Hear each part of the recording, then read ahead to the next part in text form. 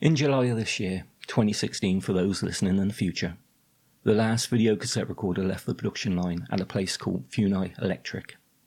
These people have been making machines that play the format since 1983. Many might think that this is the last nail in the coffin of the format.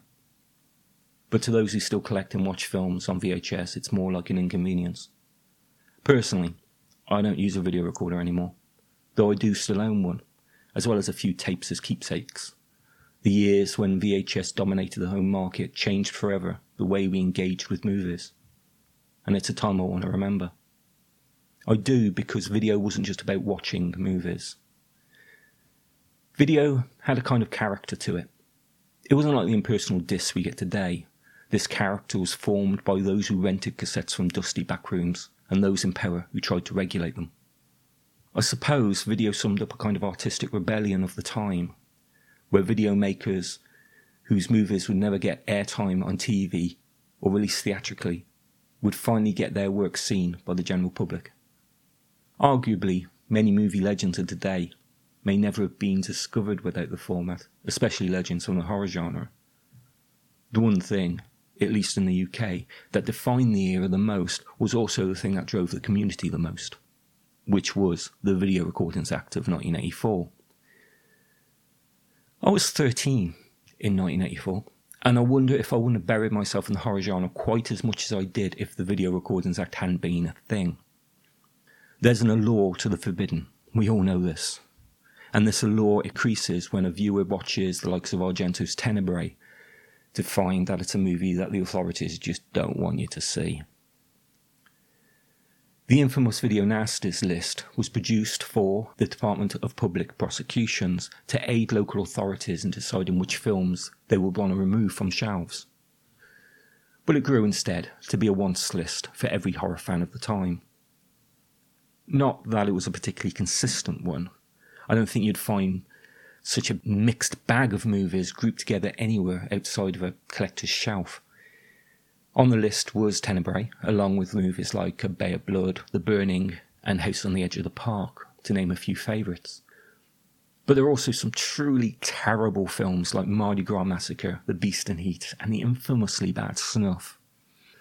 There were, of course, some that earned their reputation and perhaps deserved their place on the list. Cannibal Holocaust comes to mind here. But for each of these, there was a mainstream film like Evil Speak or Funhouse. So even though this list became a wants list, when we found a great many of these titles, we were pretty disappointed by them. And I'm certain many on the list would have fallen into deserved obscurity without the British authorities' help.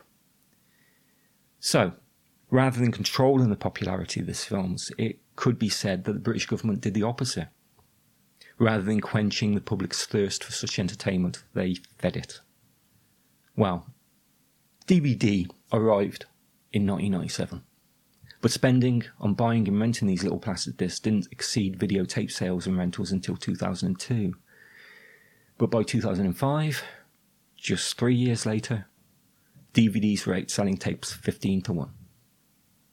And a little over 10 years after that, we get Funai Electric's response.